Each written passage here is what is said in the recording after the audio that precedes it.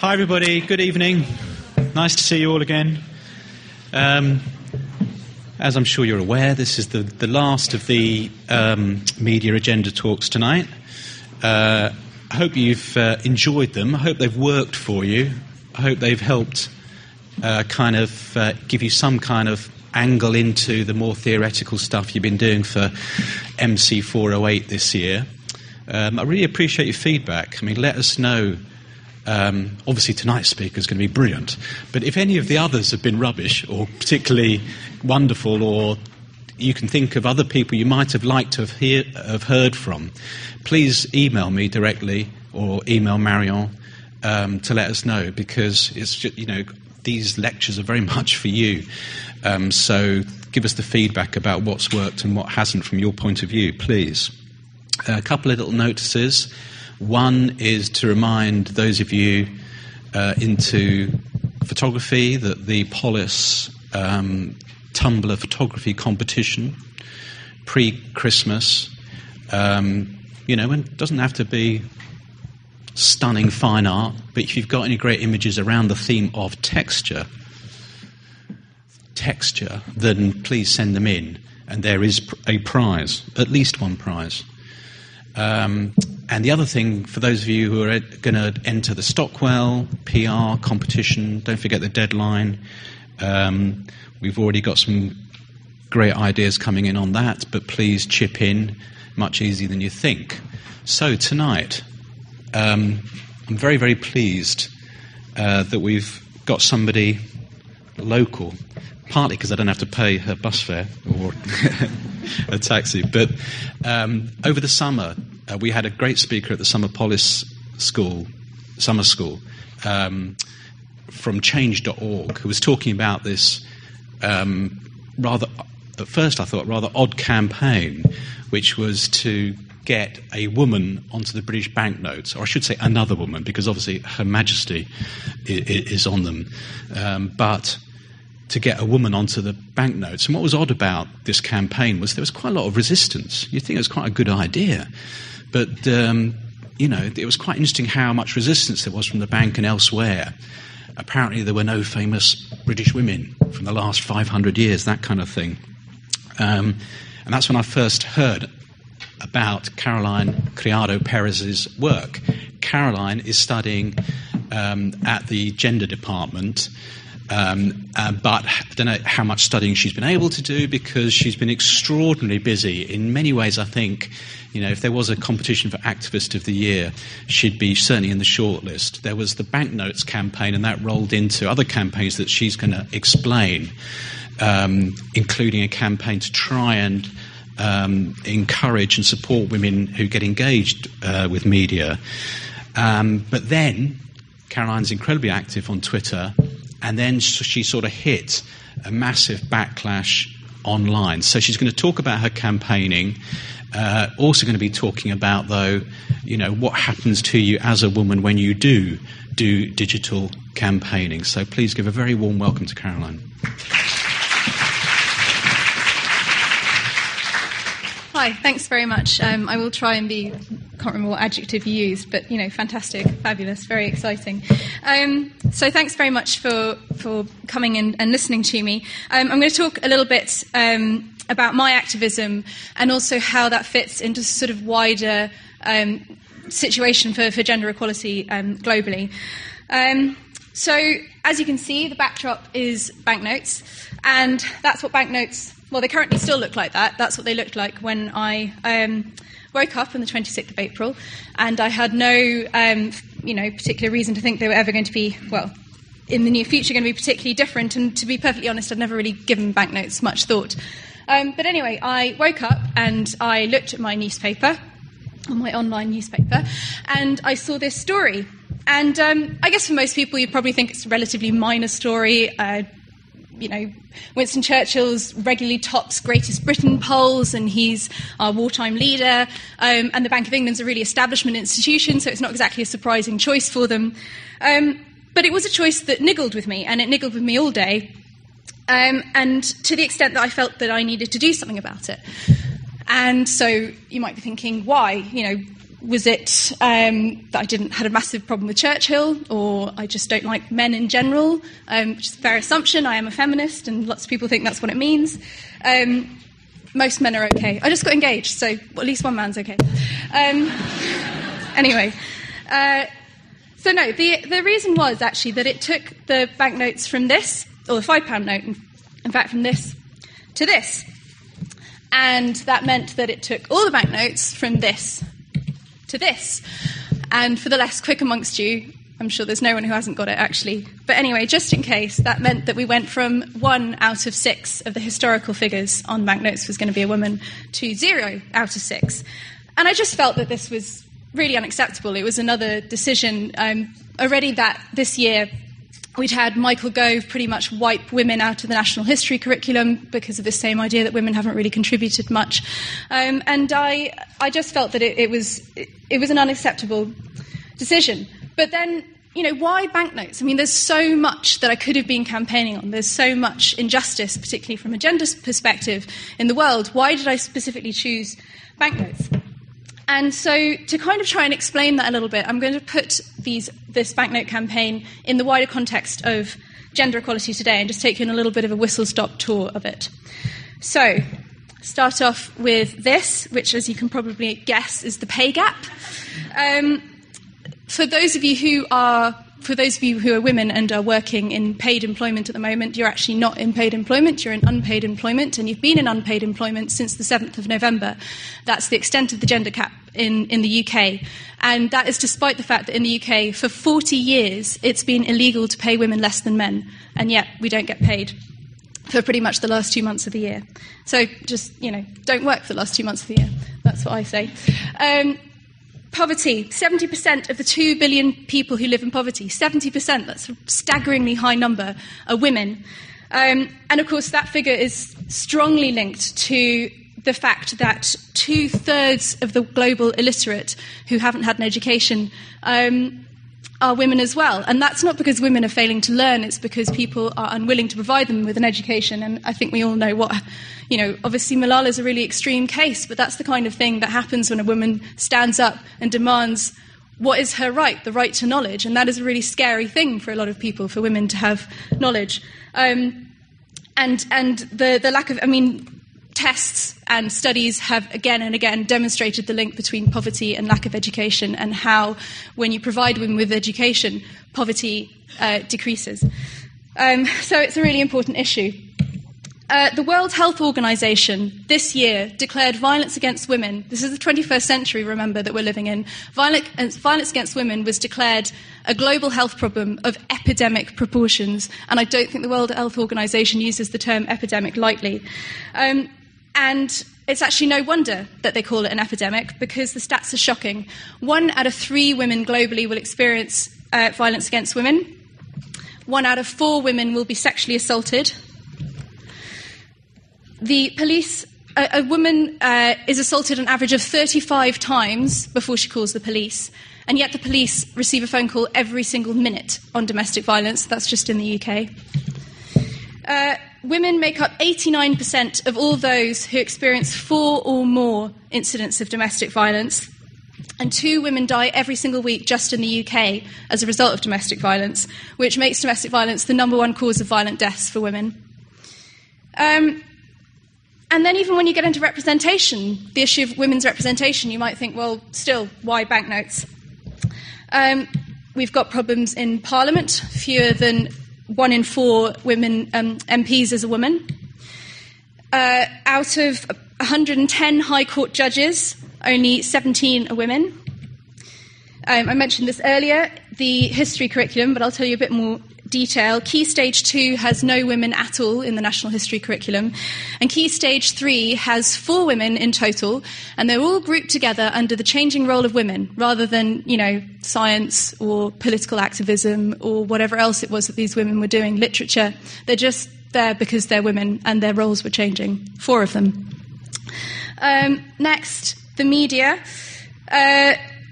in terms of editors of national newspapers, only one in the UK is a woman, and that's down from a high. We reached a great high about 6 years ago of 17%. So we didn't break the 20% mark, but we did get up to 17%. We're now down to one. And she's the editor of the Daily Star, which I always think is quite interesting. But she's holding on strong.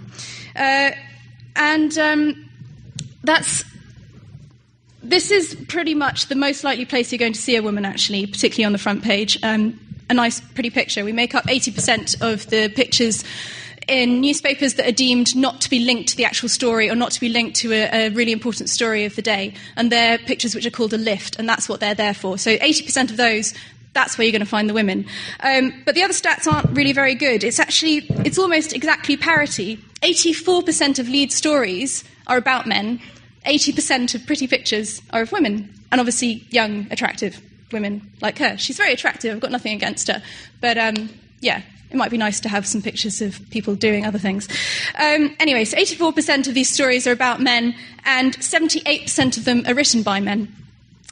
And again, you might be thinking, okay, this is all pretty ridiculous. Women make up 52% of the population, so there should probably be 52% of news stories.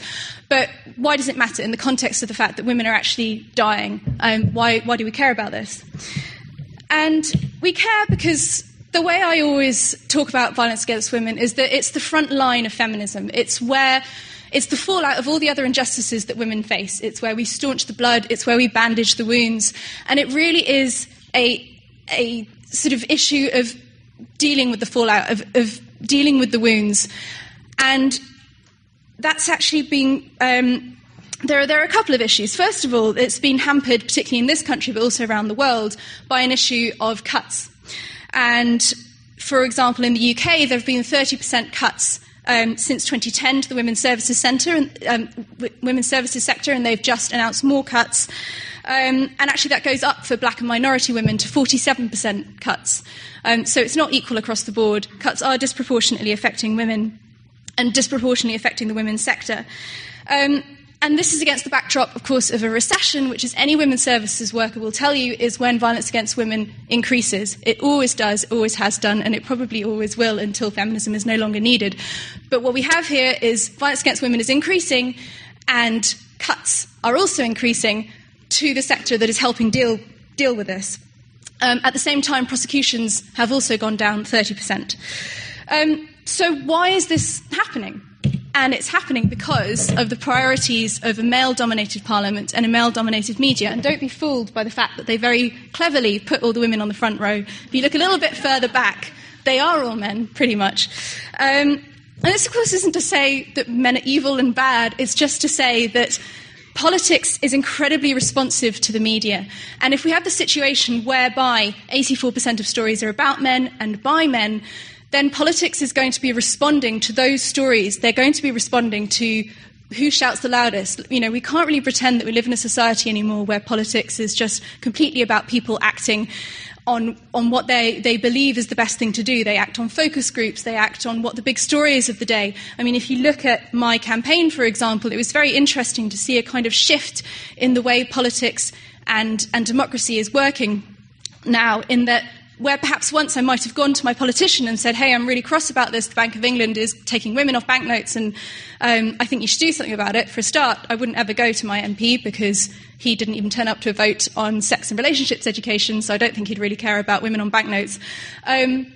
But also, what happened is that once I started this campaign, once I got the media interested, suddenly politicians got interested too, and they all started lining up to start talking about it. So Ed Miliband spoke about it, and Mary McLeod spoke about it, and Maria Miller spoke about it, and I didn't approach any of them. They just saw it was a news story, and I'm sure they thought it was a good idea, but it's just illustrative of the way that the media can really shape what politicians are talking about. So just a really small microcosm of that, but imagine that across the board, and you see we have a little bit of a problem if women aren't being represented and their voices aren't being heard in terms of what politicians are actually going to do, and it ends up with massive cuts to the women's services sector. So that's really the first reason. And the second reason is that what is I suppose what this demonstrates about what we think about women, the fact that women aren't represented, that we're not voted into Parliament, that we're not in the newspaper. And basically what it represents is that still in the 21st century, women are undervalued. And, our stories are not deemed important enough for the media or for the national curriculum. We're underpaid and we're underpromoted, and we're beaten and sexually violated, just to remind you again, to an extent that the World Health Organization deems a health problem of epidemic proportions. So I know I've focused a lot on men, and he is a man, I'll grant you that, but it's not actually just men who undervalue women, it's women too. We undervalue ourselves all the time, and I've really realised this since I set up an organisation called the Women's Room. And basically the catalyst for this was that the Today programme, 2 days in a row, had an all-male panel discussing women's bodies. And the first day we got really cross and felt that this was a bit Victorian, really, and that possibly they could have got a woman on to talk about women's bodies. But we just sort of got a bit cross. And then they did it the second day, and we just sort of thought this is enough, particularly when John Humphrey said that they'd tried to find a female breast cancer expert but hadn't been able to find one. And I just sort of thought, well, just not really trying very hard, are you? That's a little bit embarrassing. The situation that we have in the media is that for every 5 experts, only 1 will be a woman, which again doesn't reflect either the number of women in the country or the number of female experts in the country. Anyway, this is Sir Anthony Selden. He took part in a debate on teenage girls and their contraception. He's the headmaster of Wellington College. No, he isn't a noted expert on teenage girls and their contraception. But the Today programme felt that he was good enough to have on there, as opposed to a woman who had, I don't know, had her period or had a need for contraception or any other thing that might sort of be relevant to this debate, as opposed to just being a headmaster of a school that I think only went co-ed a few years ago anyway. Anyway, sorry, he just gets me a bit cross. The Women's Room is having an impact now. We have been noticing an increase in women experts, women's voices in the media, and we've now got over 3,000 experts. And I would really recommend that you guys, women, I'm afraid only, go and have a look and see if you want to sign up, because the way we've tried to do it is a selection of experience and expertise, so you don't necessarily have to have huge qualifications and a PhD and all of that kind of thing. It's about recognising that actually sometimes a woman's voice, just because she's a woman, actually is quite helpful in the debate. And she might have experienced things that the media want to talk about. So do go and take a look and sign up if you feel you can. But I have to say, I say that thinking that probably a lot of you won't. Because women do have this big problem with believing that their voices deserve to be heard. So I'm just going to show you this. So this is a tweet that I got sent when I was holding a discussion on the Women's Room Twitter account about women and expertise and the trouble that women have declaring themselves experts. And as you can see, this woman said, I have a PhD in clinical psychology and 10 years postdoc experience, but I wouldn't consider myself an expert. And I just sort of think that if you look at that and you compare that with this, and you see a little bit of a problem. And I suppose the problem really is that if women don't feel confident enough in themselves to speak up, to stand for Parliament, to consider themselves experts, with opinions worth listening to, how are we ever going to get to a stage where we have a media that is representing 100% of the public rather than a really small sector of the public, really, realistically? I mean, they're not, to be fair, they're not even representing all men, but they're not representing any women at all, pretty much. There's actually quite a simple way to deal with this. We deal with women's lack of self-confidence. And this is a growing body of research, which I find really, really interesting, and it's called role model research. And probably, as the name suggests, the idea is that you provide women with role models. And this picture is, I think it's a great picture. It was done by someone, can't remember. She's an artist. And it's actually Emmeline Pankhurst's face, and she's made up of pictures of inspirational women from around the world and through history. So, yeah, there are a lot of women that the Bank of England, for example, could have chosen to go on a banknote. Anyway, so I'm just going to tell you a bit about some of these studies, because I think they really demonstrate the huge impact that role models really can have on women. And it's not just about, making women feel better. It's actually changing the way that they operate in the world and the achievements that they can achieve. So I'm going to start off with maths tests. And there are two tests here. One of them is demonstrating the existence of something called stereotype threat, and the other one is showing alleviating that threat. So the first test basically was just they had two groups, mixed gender groups, and one group got this maths test, and it said that it basically reminded people of their gender. So it said that your gender will have an impact on on how you do in this test. And the other one was exactly the same test, but it just didn't say that. And in the first test, the women did really, really badly. And in the second test, they did really well. So that's one test, just showing her, just reminding women of their gender, which reminds them, oh, I'm really bad at maths. Actually has an impact on how they do in a test, which I find quite frightening. But in a way, it's also quite good because it shows you that there are things that you can do. So the other test, which is it's a happier test, really, they were looking at what would happen if, in what way would it affect women's performance in a maths test, depending on who gave them the maths test. So there were three groups. The first group had a man giving the test. The second group had a woman giving the test who was presented, she was meant to act like she was a bit dippy and not really very good at maths and didn't really know what she was doing. And the third test was presented by a woman who was meant to look like she really knew what she was doing, she was good at maths, she was very competent. You probably guess what happened. In the group where the man was giving the test, women did okay, not that well. In the group with the woman who was meant to look like she was really bad at maths, the women did really, really badly. But in the group where the woman was giving the test who was presented as really good at maths, the women not only did really well, they also actually outperformed the men in their group, which was something they hadn't done in the previous two groups. And I should just mention that the men were the same all the way through. So again, showing you that something as small as who gives you the test and what your impression is of them can completely change the way you perform in a maths test, which is, of course, really important for women who want to progress in academia, for example. So then the second arena that they've done some tests is in political office. And this has been shown, having a female MP, she doesn't actually even need to be MP, just being up for Parliament, has been shown to increase volunteerism amongst women, voter turnout amongst women. There's one test which I think is very interesting from the US, which showed that just having a female candidate for Senate increased women's ability to name any senator, it wasn't necessarily a woman, any senator, by 30%. And again, like with the maths test, this took them over the ability of men to name any senator. And then the final one, which I think is quite interesting, was in speech giving.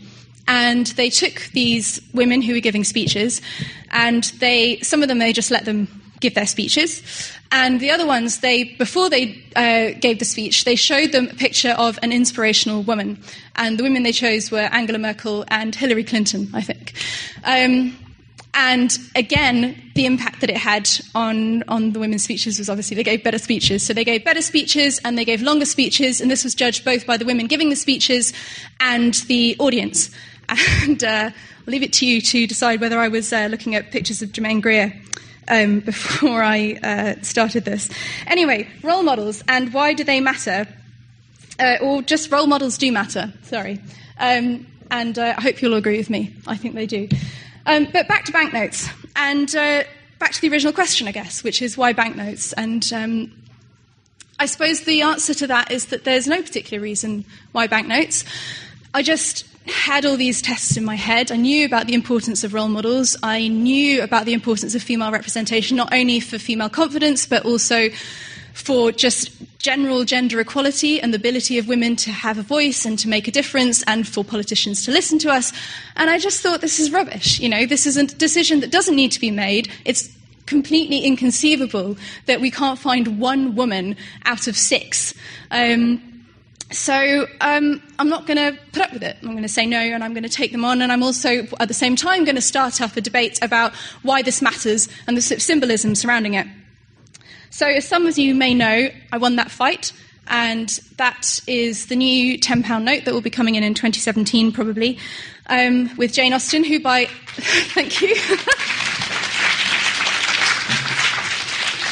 Who by happy coincidence is one of my favourite authors, so that's nice.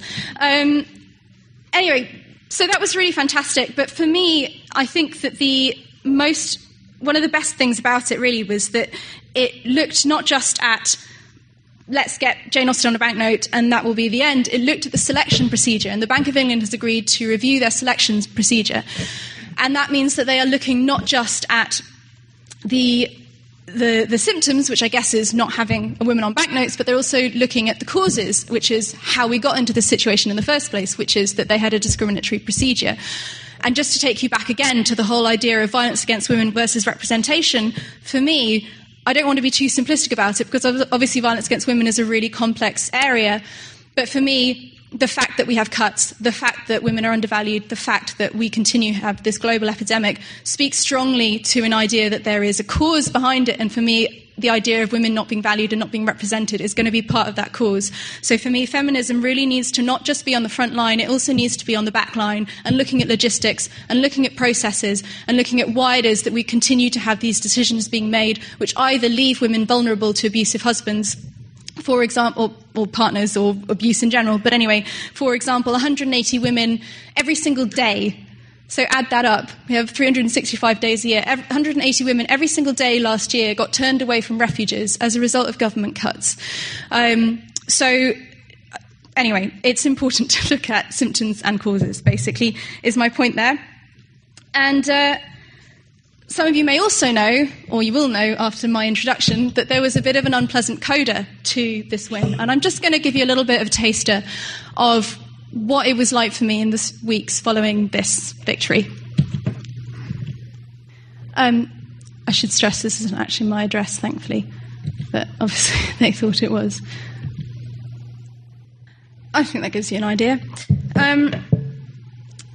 So basically, this is what I was faced with after having convinced the Bank of England, after 3 really long and arduous months, to put a woman on banknotes. And I suppose, obviously I was really surprised. I think a lot of people were really surprised that something as seemingly innocuous and quite modest campaign, really. I mean, I wasn't storming Parliament and dragging all the men out there and putting women in their place. I was just asking for a picture of a woman to be on a banknote.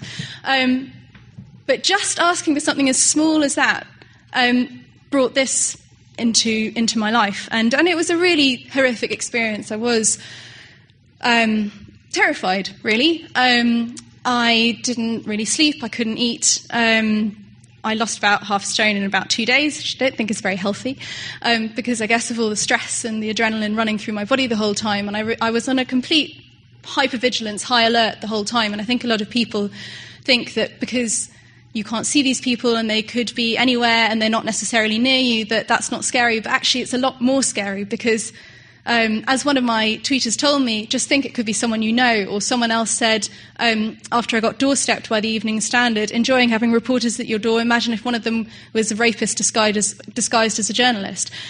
And, you just have this level of you don't know who it is. It could be anyone, and they could be anywhere. And they're trying to find your address, and they're tweeting at you relentlessly with rape threats and graphic images and addresses that, have been found attributed to you. And the police, in fact, told me that I should expect them eventually to find my address. So it was really terrifying. But I think it also tells us a few really important lessons, and I just want to run through them quickly. And I'm aware I'm taken slightly longer than I intended to, so I'm sorry. But there will be time for questions, hopefully afterwards.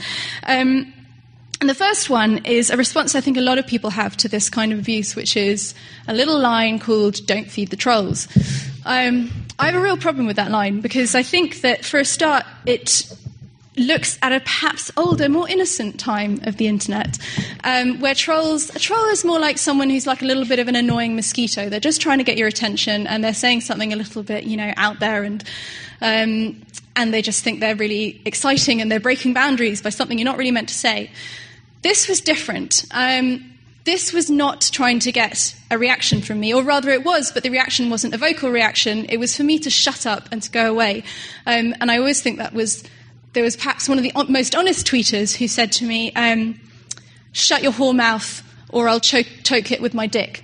And that is very clearly what was going on here, is that they were trying to make me shut up. So Don't Feed the Trolls not only doesn't represent what this actually is, which is violent hate speech and abuse, it's also misinterpreting what they're trying to do. If I were to shut up and not draw attention to it and not try and get people to stop it, I'm just accepting that men are just like that and we just have to live with it, which I think is insulting to men and wrong. And second of all, it's not dealing with the problem. And finally, I suppose it's not really thinking about what it's like as a person who is receiving this. It's just thinking about the abusers. It's thinking about how do I change my behaviour so that I don't achieve that, don't result in this happening to me. Well, obviously, the best way to change my behaviour would be not to be a feminist, not to try and change the status quo, just to keep shut and probably stay in the kitchen making sandwiches all day. That's really how I avoid this kind of behaviour, although even then I don't, because as most feminists know, and most people should know, you're most likely to get raped in your own home by someone you know, probably your partner. So even then you're not safe. But I suppose I would probably be safe from this kind of abuse. And obviously I'm not prepared to do that. So that's why I throw Don't Feed the Trolls out the window. The second thing that people talk about is freedom of speech. And I can see that at a surface level, it does seem like I must be some evil, rabid, anti-freedom of speech type person, because I think this kind of thing is unacceptable. But like most liberal concepts, freedom of speech doesn't really work in a world where we don't have equality and where some voices matter more than others and where some people are prepared to use violence to get their voice across. The concept of freedom of speech that we have at the moment in this country is freedom of speech for the person who is prepared to shout the loudest, or freedom of speech for the most powerful at the expense of the powerless. I cannot begin to tell you how many women got in touch with me to say that something similar had happened to them. They had stopped campaigning, they had shut up. I had women get in touch with me saying, I want to speak up about this, but I'm scared to because I've seen what's happened to you. And and I think about myself, and I'm more timid in what I say. I think much more carefully about what I'll put out there. When I think about a campaign that I might want to take on, I think, do I really want to do it? Is it that important? Because I'm really not ready to go through this again. And what that is all about is women's freedom of speech, women's freedom of movement being curtailed by the idea that this comes under freedom of speech. So what I really hope that we're going to get out of this is a slightly more complex and nuanced idea of what freedom of speech actually constitutes, because at the moment, I don't think this is it. I don't recognise this as freedom of speech. And finally, just to come back again, I guess, again to the theme of my talk, which is about women in the public sphere. This is pretty much, it was quite extreme, but I don't know any woman who has been in the public sphere, and I'm not just talking about feminists. I'm talking about women who write about PlayStation, women who write about religion, women who write about anything. They are guaranteed to receive violence, abusive language, sexual threats, just for being in the public sphere. So what does that mean?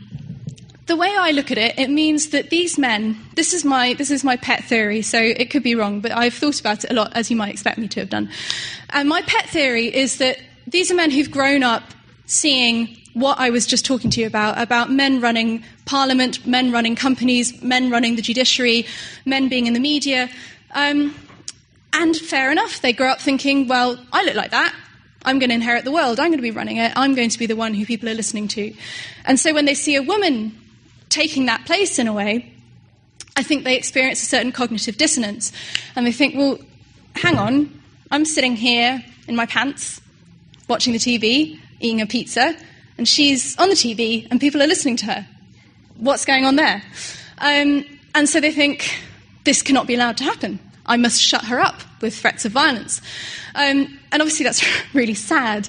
And I suppose that, again, brings me back to why I think it's so important that we keep pushing for women in the public sphere, because we can't keep bringing up, A, women who think that their voices don't matter, and B, men who think that women's voices don't matter, and that women who use their voices and women who try to encourage other women to use their voices deserve to be shut up with violent and sexual threats.